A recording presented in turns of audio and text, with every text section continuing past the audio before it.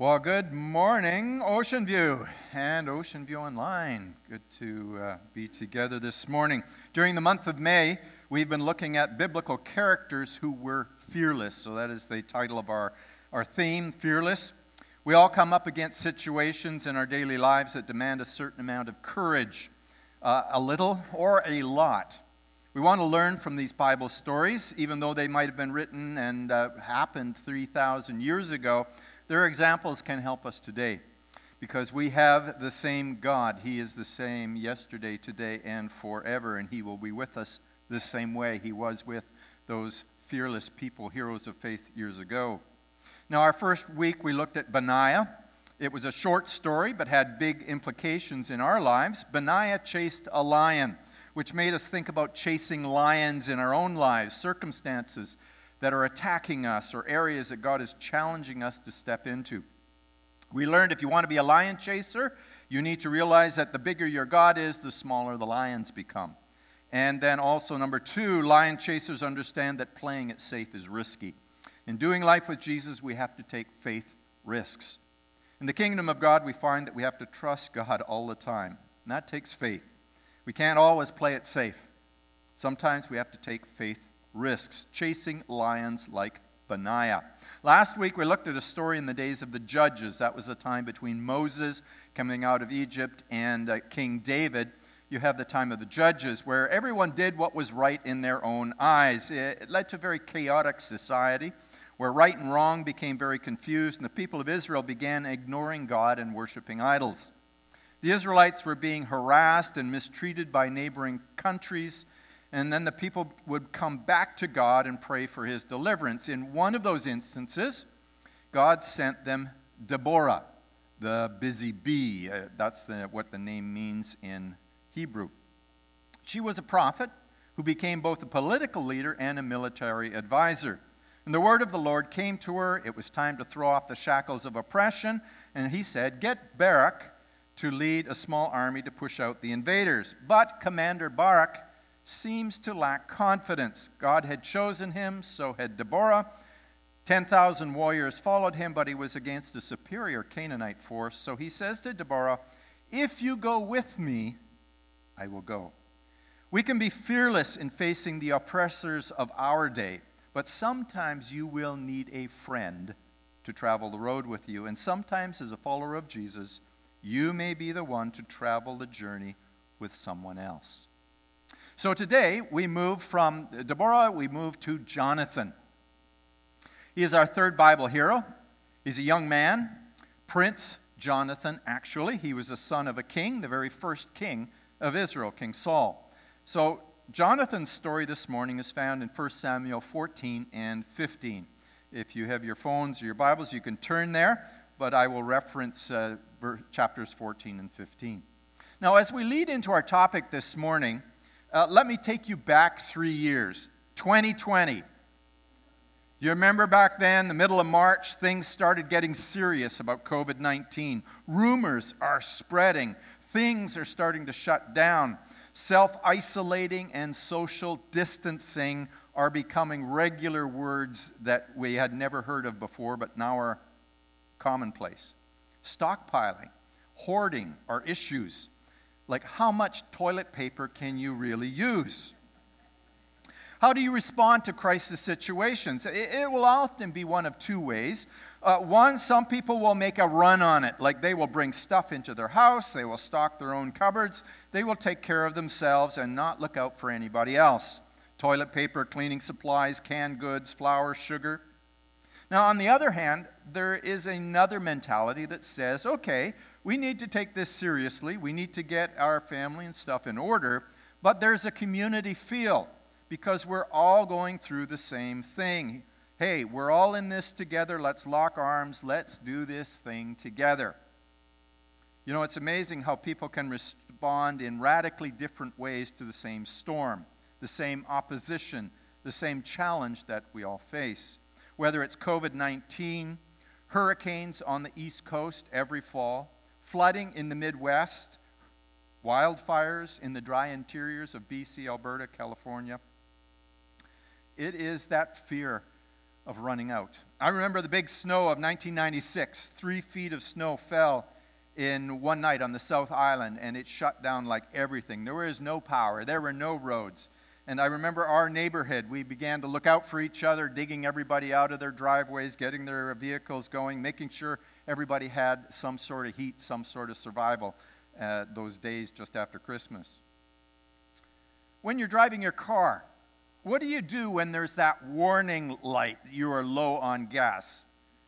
You don't drive 2 or 3 more days because, hey, there's still some in there. Or maybe you're the type that fill up at the quarter of a tank. Why risk it? I remember in our honeymoon on the Oregon coast, we went to Disneyland. That's 46 years ago this July. We were taking the I-5 out of San Diego, like we had enough of the South and all of that heat and everything. So we were in San Diego and said, let's just drive and get home. Take a day or two, and we'll just drive straight all the way to Vancouver. Well, we got to Northern California. It's kind of barren in those days. It's not anymore, but there was like nothing in the desert. Our gas was low, but I thought, hey, it's California. There should be gas stations. Well, we started in the desert area, and in the desert area in those days, it was 50 miles between gas stations. And you drive 50 miles, and there's a gas station and a McDonald's. And then you drive another 50 miles, and there's a gas station and a McDonald's. And so we drove thinking there's a gas station, and we just crept into that McDonald's gas station on fumes. The fear of running out. Running out of gas, or running out of other things. This morning we want to confront the fear of running out. The fear of not measuring up. The fear of coming up short. The fear of not enough. It was one of the biggest storms in the history of the nation of Israel, and it's found in the book of 1 Samuel. The Philistines, these massive, godless, ruthless men, hated the nation of Israel, and they hated their God. They had positioned themselves to attack Israel. 3,000 chariots, 6,000 charioteers, and numerous soldiers with iron weapons. This was the move from the Bronze Age to the Iron Age. And the Israelites still had bronze tools and weapons. They didn't have iron. Iron was a secret weapon. It was top secret. Only the Philistines had blacksmiths to forge iron weapons. And they were as numerous as the sand on the seashore. Now, Israel had a couple of leaders that faced that challenge. One of them, though, proved himself to be fearless. All through 1 Samuel, we're told of the continuing war that Israel was fighting versus the Philistines and the Amalekites. They had 2 important leaders in the early stages of this battle. One was King Saul. He was the first king in Israel since the time of the Judges. We studied Deborah. We heard about Gideon, Samson. That's the time of the Judges. And Saul is the first king. Saul's oldest son is Prince Jonathan. What is interesting is their response to the opposition is vastly different. There's 2 ways of looking at it. In a nutshell, let me put it this way. King Saul lived his life out of a mindset of scarcity, the fear of running out, the fear that there's never enough. While Jonathan lived his life out of a mindset of abundance. In his world, there was more than enough. And not only was there more than enough, he was more than enough. Now, abundance is a word that we hear about, and it's something that we can probably track with. We recognize that word. But what's this scarcity? Scarcity is rooted in the fear that there is never enough. How does that play out in our world? There's not enough money. Dad, it's ice cream day. I need $1.50. Hey, it's Tuesday. It's book fair day, Mom. I need $6. And I remember my mom saying to me, son, money doesn't grow on trees. I grew up in a family that reinforced the idea that there is not enough financial resources. Now, for some people, it's not just money. Sometimes there's not enough time. Hey, you have a long day of work, and there's dishes to do, and then there's a baseball game to go to, and then we got to pay the bills, and we want to go golfing. Oh man, there's church ministry and church services. There is just not enough hours in the day. There is not enough. For other families, there is not enough love. Maybe it's a dysfunctional home. Maybe you've grown up in foster care. Maybe a person is always looking for love. And then when someone is really nice to them, man, they just latch on, and some people are always grasping for love and acceptance. Scarcity. There's just not enough. We live in a world that often leads with a mindset of scarcity. As I've always put it, it's scare city. You really have to fight in order not to be drawn into that fear. Just watch how it comes across in the nightly news. The news is rooted in the fear that there is not enough. Evaluate the commercials that you are bombarded with every day. You don't have enough. You're missing out. You need this upgrade. There is never enough what? Whatever is of value to you. In a world of scarcity, there is a limited supply, not enough to go around. We are in a world of not enough. There is not enough water. There is not enough oil. There is not enough energy. There is not enough land. There is not enough food. There is not enough air. There is not enough freedom.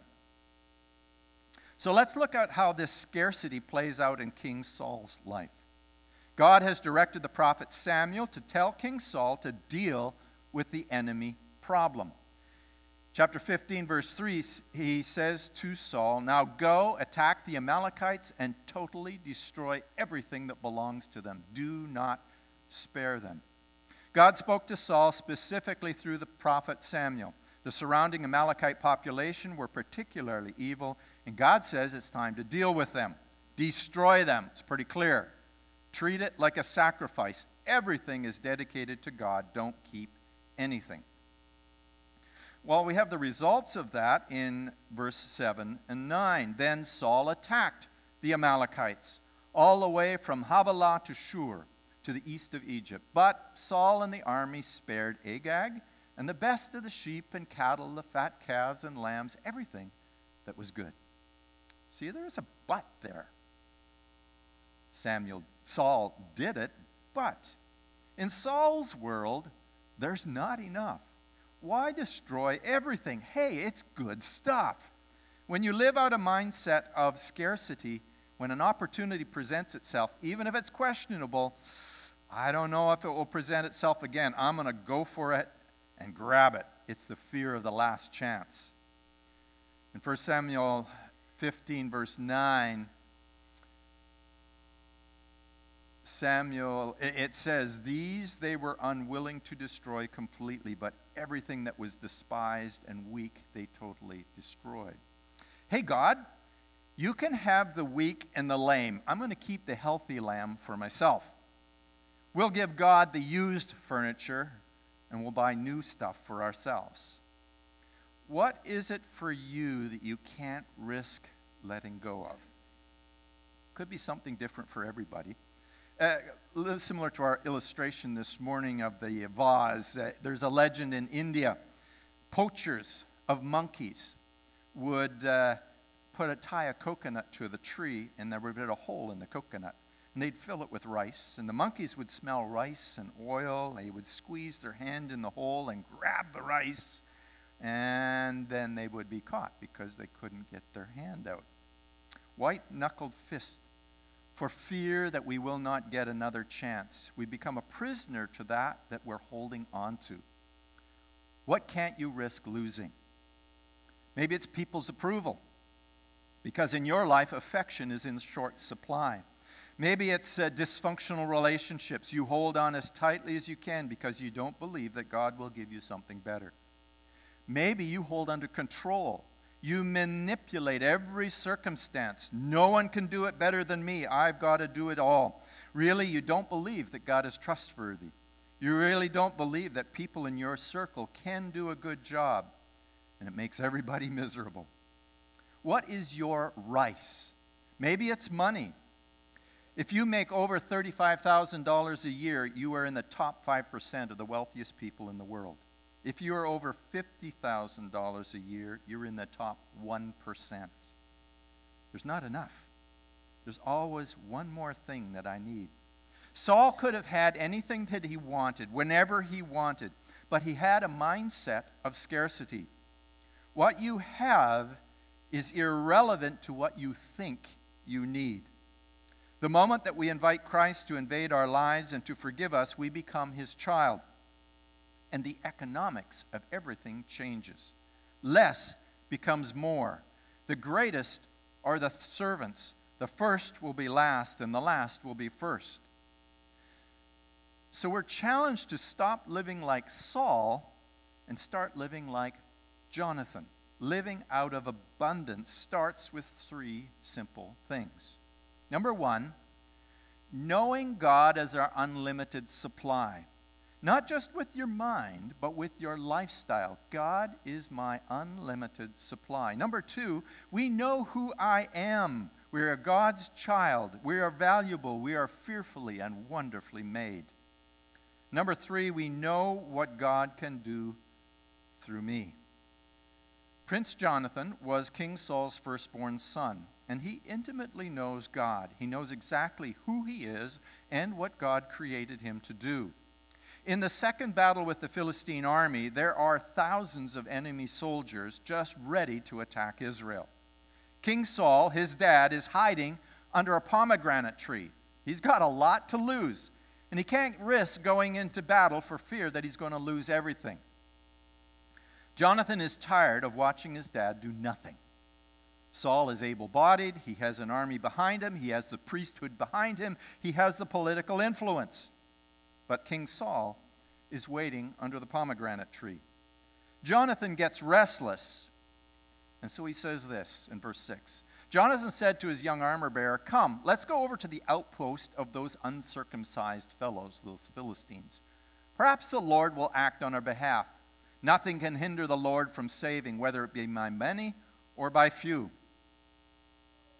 I'm sick of watching people do nothing in the midst of adversity. So, let's go pick a fight. Maybe God will help, maybe he won't, but I'm not going to sit here and do nothing anymore. Let's go pick a fight, and perhaps God will show up. It was the Micmac Pass. There were 2 large cliffs, and there was an enemy outpost on the top, and it was a place that people had to pass through, and so they were kind of guarding that. So Prince Jonathan, his bodyguard, they head over there, just the 2 of them, and the plan was this: we're going to step out and show ourselves. If those guys say, "Wait, we'll come down to you," then we're just going to stay put. But if they say, "Hey, come on up to us," that's God's signal to go for it. So they peeked around the corner, showed themselves, and the enemy says, "Hey, the Hebrews are crawling out of their hidey holes. Come on up to us. We'll teach you a lesson." Well, check out what Jonathan and his armor-bearer do. They storm a sea of soldiers, just the 2 guys. In that first attack, Jonathan and his armor-bearer killed some 20 men in an area of about half an acre. Then panic struck the whole army, those in the camp and field, those in the outposts and raiding parties, and the ground shook. It was a panic sent by God. Jonathan lived out of abundance. He recognized who God is and what we have as a child of God. You pick risky fights. They've got nothing to lose. Everything is in God. Every resource God has is yours as his child. What do you have to lose? Maybe it seems to be an unwinnable fight, but let's pick a fight because God will help. Some of us need to pick fights. Financially, maybe we need to pick a fight. Perhaps God will help. That might mean giving instead of hoarding. Maybe you have a marriage that's struggling. Maybe you need to pick a fight with yourself. Not with your spouse, but with yourself. And pray that God will humble you and humble your spouse.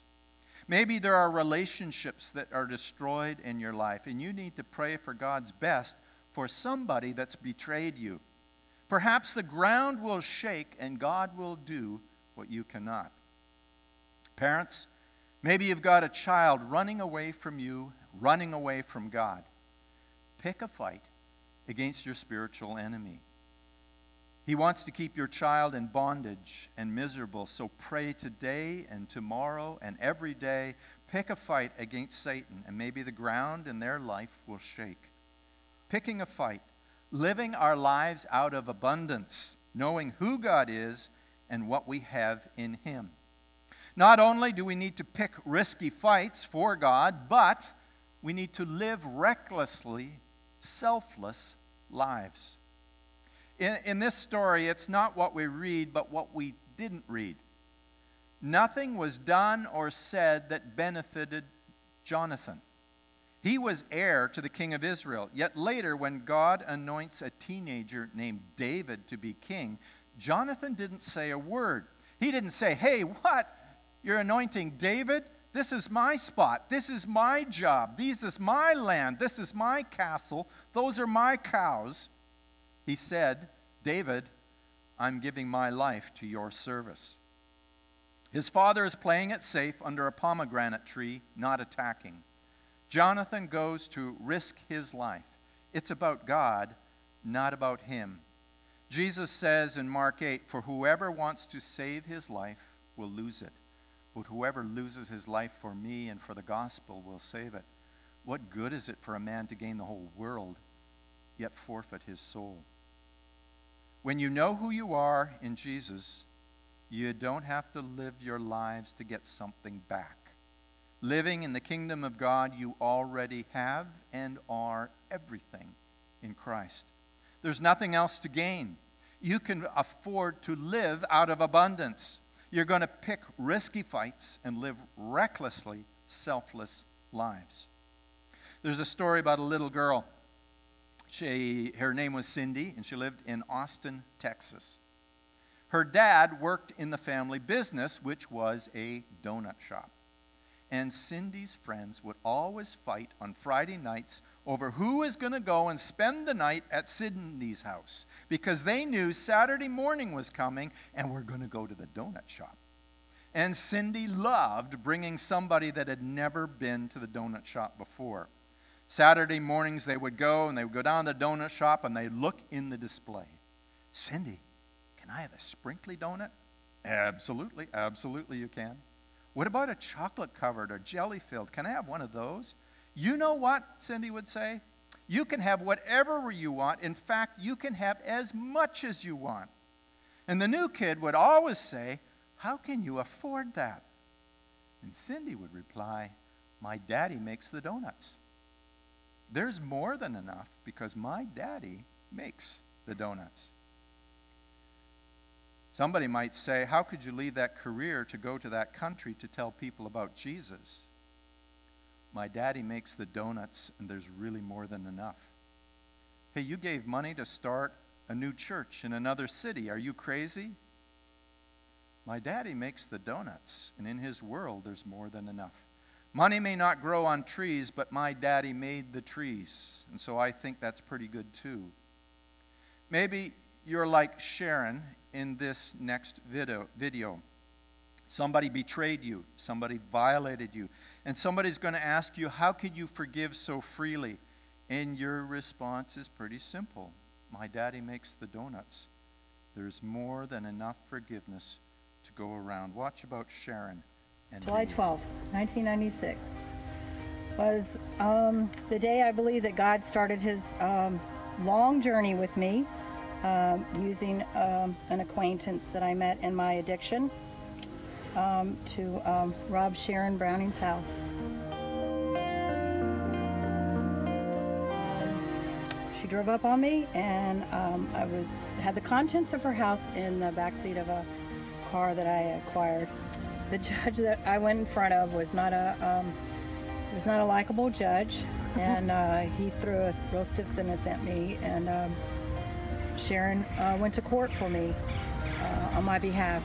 The first reaction was the normal reaction, to really be very angry over the situation, very violated, very insecure. We have a handicapped son that his name is Matthew, and he was the one, even mentally and physically handicapped, that he was the one that a few days after it happened had said, "We need to pray for the bad guys." That was a dagger to the heart, but it was something that I needed to hear. Just before she was sentenced to jail, we were able to take her out for dinner.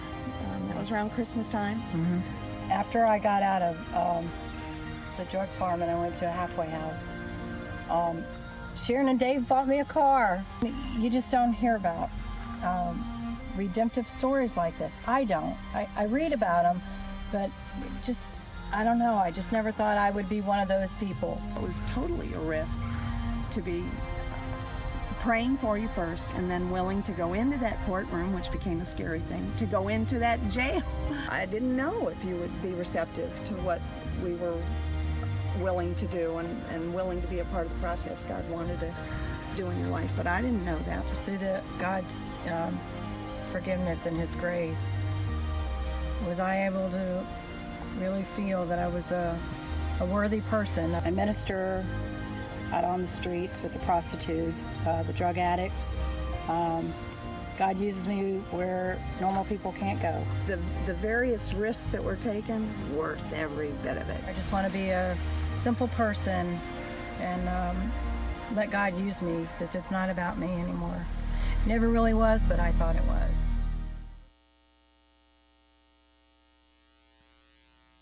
It's not about me anymore. It never really was what I thought it was. When we begin to live kingdom lives, knowing who God is and who we are in Him, not only will we be changed, but the world around us will be changed. You want to be experiencing life that Jesus died to give you, and you begin to realize the overwhelming abundance of what He has to give you. The opposite is to hold on to something so tight that you're kind of imprisoned to it.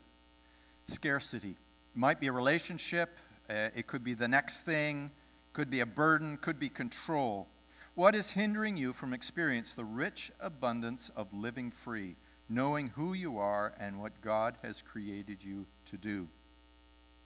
In Philippians 4, Paul says, you can be sure that God will take care of everything you need, His generosity exceeding even yours in the glory that pours from Jesus.